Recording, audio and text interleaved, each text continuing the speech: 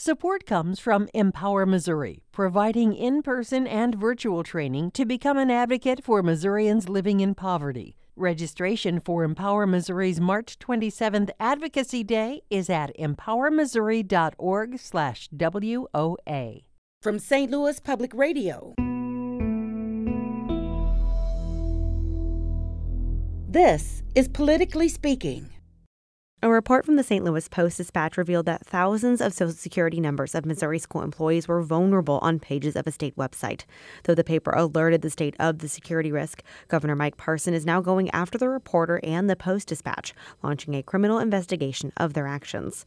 On this episode of Politically Speaking, I talked to Missouri Representative Ashley Aune about the security risk, Parson's reaction, and a cybersecurity commission bill that she helped create and pass during the 2021 legislative session, but has seen zero further action since Parson signed it into law back in July. Let's hit the music. This is the Politically Speaking podcast, the definitive show about Missouri politics. We have to talk about things that matter to people. I've tried to bring that same aggressive iconoclast style with me to the United States Senate. I think my district is a model for the state. We put Missourians first. You just kind of have to find the common ground with people. I believe that this district deserves someone who represents their values. After I came back to St. Louis, I started thinking that I could have a bigger role on the change that I wanted to make.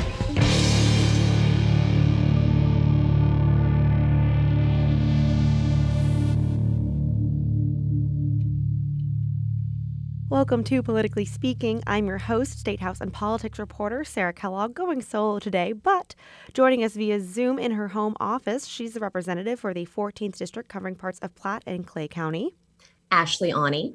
And Representative Aune, this is your first time on the show, so first of all, welcome. I hope I don't scare you from coming on the show in a future appearance. But for our listeners, I'd love to talk about you, if you want to give a short bio, why you decided to get into politics, and talk about your district a bit. Yeah, absolutely. So I ran for office for the first time in 2020. I decided to run for office and file a few days before the state locked down for COVID in March of 2020. So I spent most of my campaign from, campaigning from behind a computer, which was an interesting experience. But the reason I got into politics is I have a background in marketing and advertising. I'm a writer, and I started getting involved politically pretty early. I volunteered on a lot of campaigns, including in Missouri, Kansas, Iowa, presidential, senatorial, congressional, all sorts of things. I knocked doors and I found that I really enjoyed getting out and talking to voters like that. So when I moved to the Northland, I decided to get more involved with groups like Moms Demand Action and Northland Progress. And I realized that I could potentially use my skills and my background in marketing to help candidates and causes that I believed in. And shortly after that, I realized that my state representative was not seeking reelection. And it was suggested to me that I throw my name in the hat. And so I did. And it was a really interesting experience. I ran to represent a very 50-50 district. The previous representative flipped this district from red to blue in 2018 by just 85 votes. So I knew that I had an uphill battle, but I held on to the seat by 7.5 points. I really do believe that the demographics in the Northland of Kansas City are shifting very rapidly. In fact, the census data has showed us that. I have one of the largest growth percentages of all the districts in the state. So we grew by 25%, and redistricting should be interesting. And you have one session under your belt now. And, how was it? What are some general thoughts on being kind of, a newer member of the House? So I tell people a lot that this is the toughest, scariest, but most incredible job I've ever had. The challenges are enormous. But the rewards are also enormous. And, I get to do a job where I help people. And that's really how I look at this. So whether or not I can bring home a ton of legislative wins, what I can do is connect my constituents with their state government and make sure that they are being listened to and, taken care of in that way. As a freshman in the super minority, I can tell you that being in the legislature is a really interesting experience. It's just nothing like I've ever experienced before. It's again, very challenging. And people describe the experience as trying to drink from a water hose or a fire hose. And I think that that's exactly what it is. I've just learned so much, and there's still so much to learn. So I'm grateful for every day I have. I can go down there and learn more and fight to do better in Missouri. And also, I noticed on Twitter that you have, being in radio, pronouncers are everything. You have an excellent pronouncer in your Twitter bio, which is Ani Like Pawnee, which I can only assume is a Parks and Rec reference. Absolutely, yes. Truly excellent. We don't have time to geek out about that because we have a podcast to get to. So thank you for coming on the show. I'm excited to dig into this week's primary topic, which is a little more timely than maybe it would be if we spoke a few weeks early about it, which is cybersecurity in Missouri. So as a freshman, you worked on a bill which did become law centered around creating a cybersecurity commission. And so kind of tell me a little bit about it. What is it? What does it do? Yeah. So as soon as I got into the legislature, I was immediately curious about the state of Missouri's cybersecurity. And the reason for that is that my husband actually works in the field. He spent 10 years in the Air Force, and he now works in cybersecurity. And so that's just something that I hear a lot about in my own home. So I was curious. And after some digging, I learned that while the Office of Administration is really proud of the state's award-winning cybersecurity, our technical infrastructure is a little dilapidated. And I became increasingly concerned that Missouri simply wasn't doing enough to protect the vital infrastructure against cyber attacks.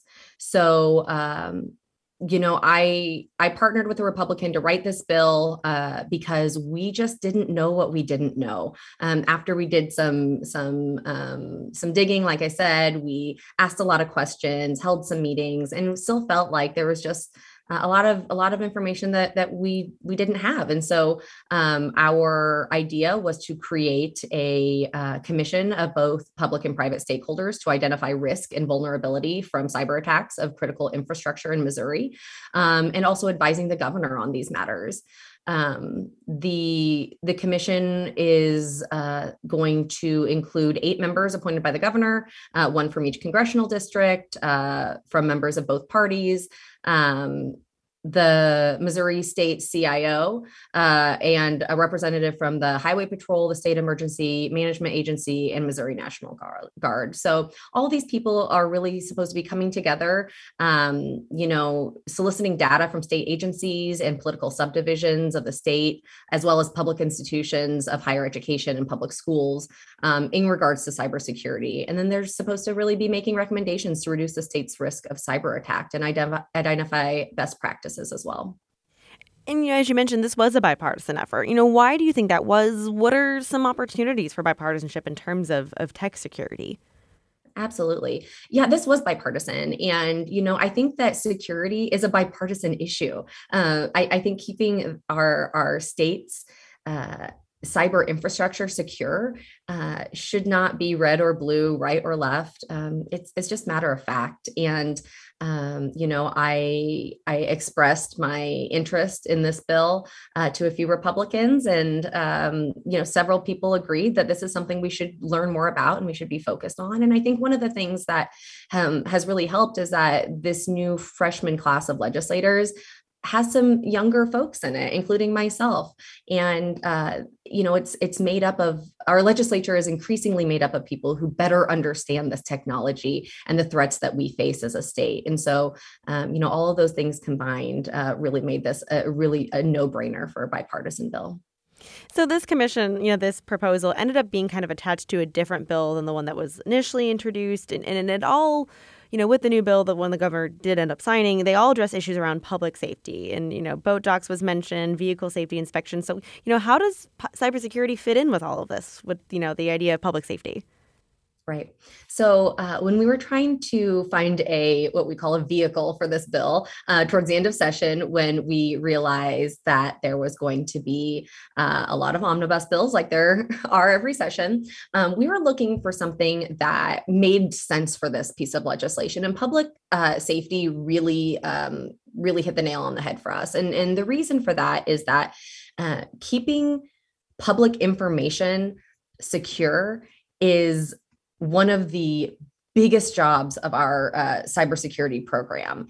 We store so much vital data in the state, whether it's in our education system, for healthcare, for Medicaid. We have people's personal identifying information stored all across the state. And again, I don't believe that our infrastructure is as up to date as it should be. It's really it's crucial that we look at this from a public safety perspective and realize that this cybersecurity affects everybody. And what has the progress been on this commission so far? The governor signed the bill in July. And there hasn't been any progress since? Not that I'm aware of. And why do you think this is? My understanding is that this was not a priority for the governor's office from the moment we brought it up to them. Unfortunately, I genuinely believe we were sort of, I'm not going to say laughed out of the room, because they were generous enough to take the meeting with us and provide information. And, mostly the governor's office was pretty great to work with in that sense. But we did get the impression as the session wore on that the governor's office did not anticipate our bill moving anywhere. They did not anticipate it passing, certainly. And once it did pass, it was treated almost as an afterthought or something that they could just brush off. And I think it's pretty clear now that now more than ever, we need to be investing in this and investing in our state cybersecurity and really understanding where our vulnerabilities are so we can prevent future attacks. And you provided an excellent segue for me, so thank you. So the signing of this law was back in July. Let's fast forward now to just last week, which is the reason why we're talking about cybersecurity at the moment. So the St. Louis Post-Dispatch published a story last Wednesday about pages on the Department of Elementary and Secondary Education's website and where the Social Security numbers of thousands of teachers were vulnerable. What did you think about this investigation? Are you surprised about these vulnerabilities? I'm not surprised. I will say I'm pretty shocked at how readily available this information was. The data was literally in the website's source code, which made it essentially one right click away from being accessed at any time by anybody. Honestly, the state is lucky that the person who brought this to their attention wasn't a bad actor. And what really scares me is that we don't know who has access to this information because it was available in the source code. This isn't something that we can go in, or when I say we, I guess I should say experts can go in and look to see if this information was leaked previously. Truly, the state needs to treat it as if it was leaked. And frankly, they should be providing identity theft protection to everyone who has been harmed by this. Do you think this is an isolated incident, or would you be surprised if it was found out that other areas of Missouri's web infrastructure was vulnerable? I really hope it's an isolated incident. Would it surprise me if we found out other state agencies have vulnerabilities on their websites? Absolutely not. No. What I do hope is that the Cybersecurity Commission will be something that can identify those risks and advise the governor on how to avoid future risk. And, do you feel that internet services, internet security, is a priority in Missouri? What needs to change? Absolutely. I think it's an increasing priority across the country. A lot of people will speculate that the future of our nations fighting one another will be in the cyberspace. It won't necessarily be physical wars the way we have traditionally seen them. And I think that that's already happening. We've seen nation states and bad actors coming in, trying to mess with our elections, trying to mess with, infiltrate our social media and change the narrative around politics in our country. It's really scary. And I think that we have to be paying really close attention, and we have to be addressing this from a state perspective, because the federal government can do so much, but our state government is in charge of a lot of data, like I said previously, and it's just really important that we focus on it. So, and it feels like this incident is just kind of proof of a need of a commission like this, like the one you proposed, yeah? Absolutely. I think that this is exhibit A of why we need this and why the governor should act quickly to fill the commission. So that was the investigation. But then Governor Mike Parson's reaction to the Post-Dispatch story, which was to vow for criminal prosecution of the reporter, possibly the Post, that created more headlines. So, what do you think of his reaction? Why do you think he reacted this way?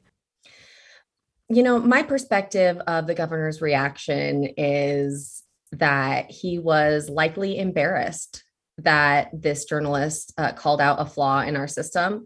And rather than accepting the information and the situation with a little bit of grace and maybe some humility, he lashed out. And, to me, that reads as a deeply troubling authoritarian response to an issue that he clearly doesn't understand.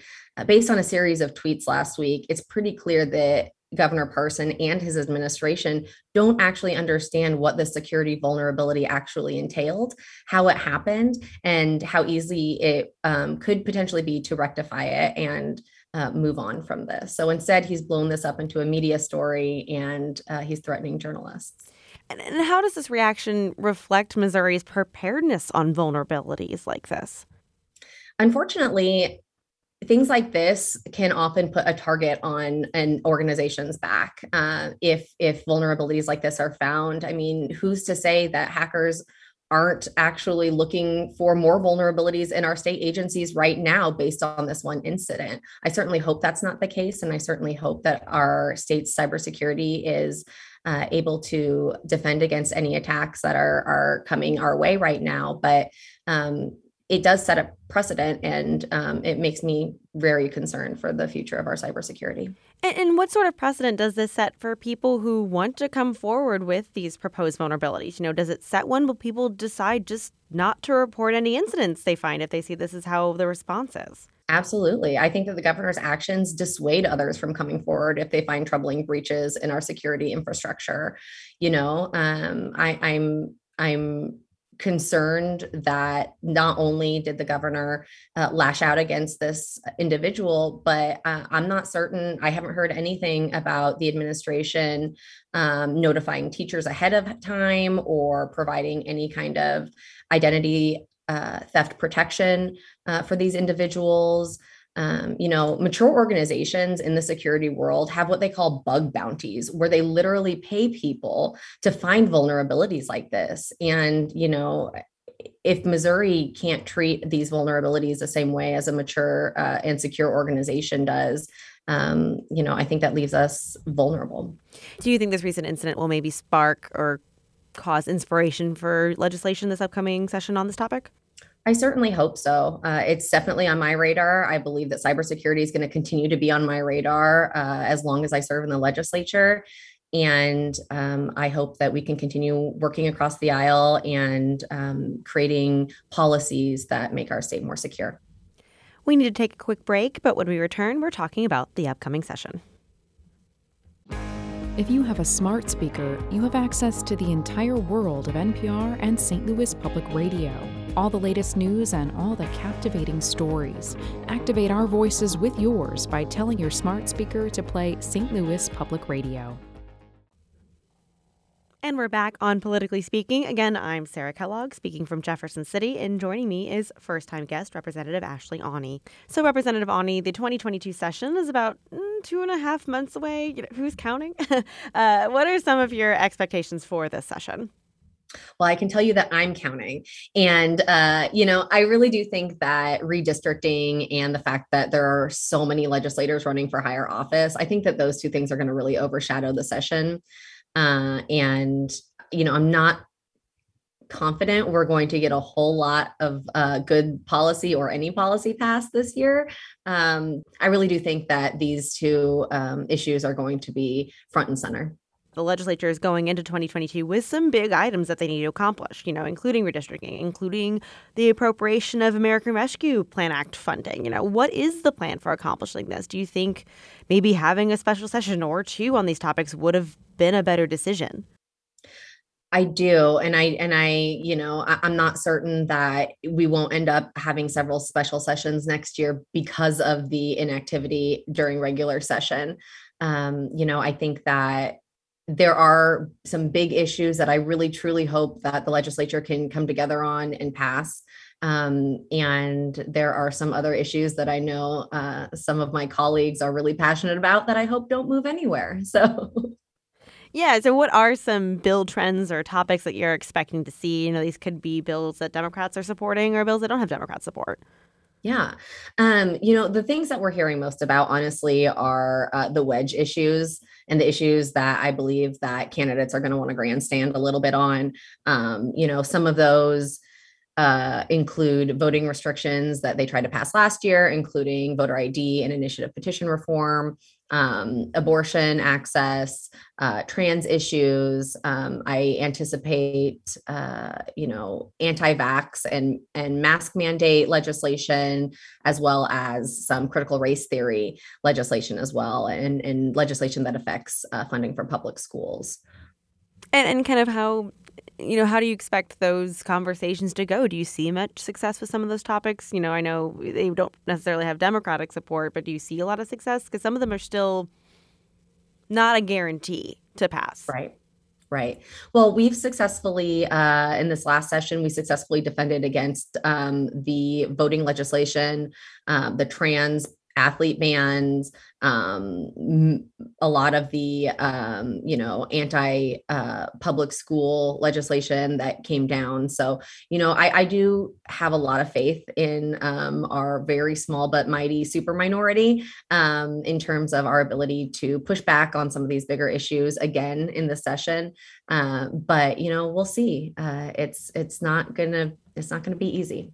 And though Democrats are in the minority party, there have been times where the caucus has played a role in passing major legislation. The biggest one I can think of right now is the gas tax hike.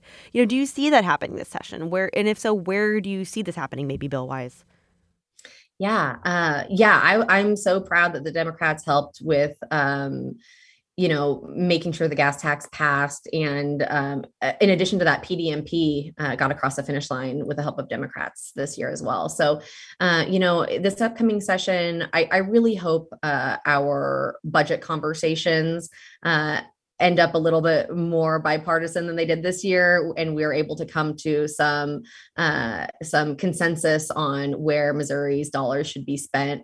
I have heard some promising conversations during our veto session about appropriating funds for renewing the Missouri RX program, things like that. I genuinely believe that Missouri could use. And so, hopefully, whether it's in the budget process or it's other big ticket bipartisan issues, I'm hoping that we see some consensus in the legislature.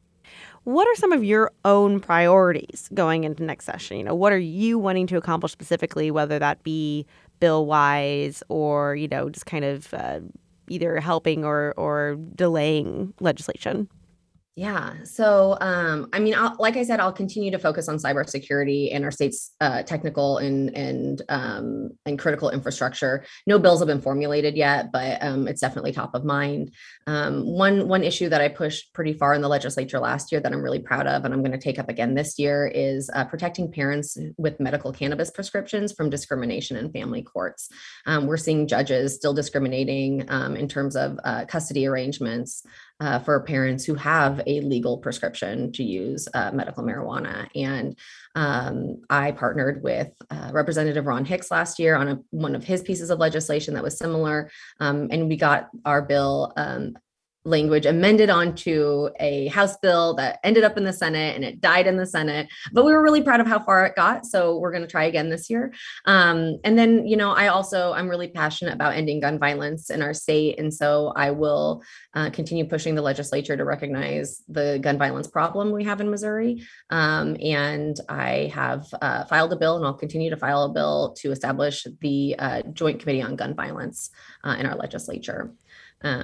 And, my other biggest priority in the legislature is making stuff less bad. So I love committee work. I love watching other people's committees, other committee hearings, and really understanding the legislation that's coming through our legislature so that I can work offline with the bill handlers to, maybe adjust some language or add a phrase or something that will make things less terrible or maybe even a little bit better to help Missourians. In the commission that you managed to pass last year, that was a bipartisan effort. Do you see opportunities for bipartisan cooperation coming up, and kind of what would those topics be? Yeah, I absolutely do. I think that one of the things that is so difficult for Missourians, especially who are on my side of the aisle, is that when you read the headlines, when you look at social media, it would appear that we are more divided than ever in our legislature, and we are in some ways. But we're all still human beings who go to a building and work together for a common purpose. And we get to know each other, and we are able to form relationships and friendships. And from these friendships come policy ideas. And I really do think that there's a ton of opportunity. I think that, there are issues, especially with issues like that affect families and children. We passed a really fantastic piece of legislation that Representative Hannah Kelly championed early on last session that helped foster kids, things like that, where it's hard to argue the value in helping children. And I think that that's one of the biggest areas that the legislature can focus on. Well, thank you so much, Representative Ani, for coming on the podcast to talk about both this ongoing story of cybersecurity and for giving us just a little bit of a sneak peek for the session ahead. Politically Speaking is a product of St. Louis Public Radio, which is a part of the University of Missouri St. Louis. You can follow me on Twitter at Sarah K. Kellogg. Representative Ani, where can people find you where you want to be found on the World Wide Web? Yeah, absolutely. Please follow me on Twitter. It's Ashley4Mo, the number 4. I'm also on Facebook. I'm on Instagram. My website is ashley4missouri.com, all spelled out. And you can contact me through there. Do you have a TikTok yet? I do have a TikTok. I've posted 3 times and it terrifies me, but I'm going to keep going. I love it. Well, until next time, so long.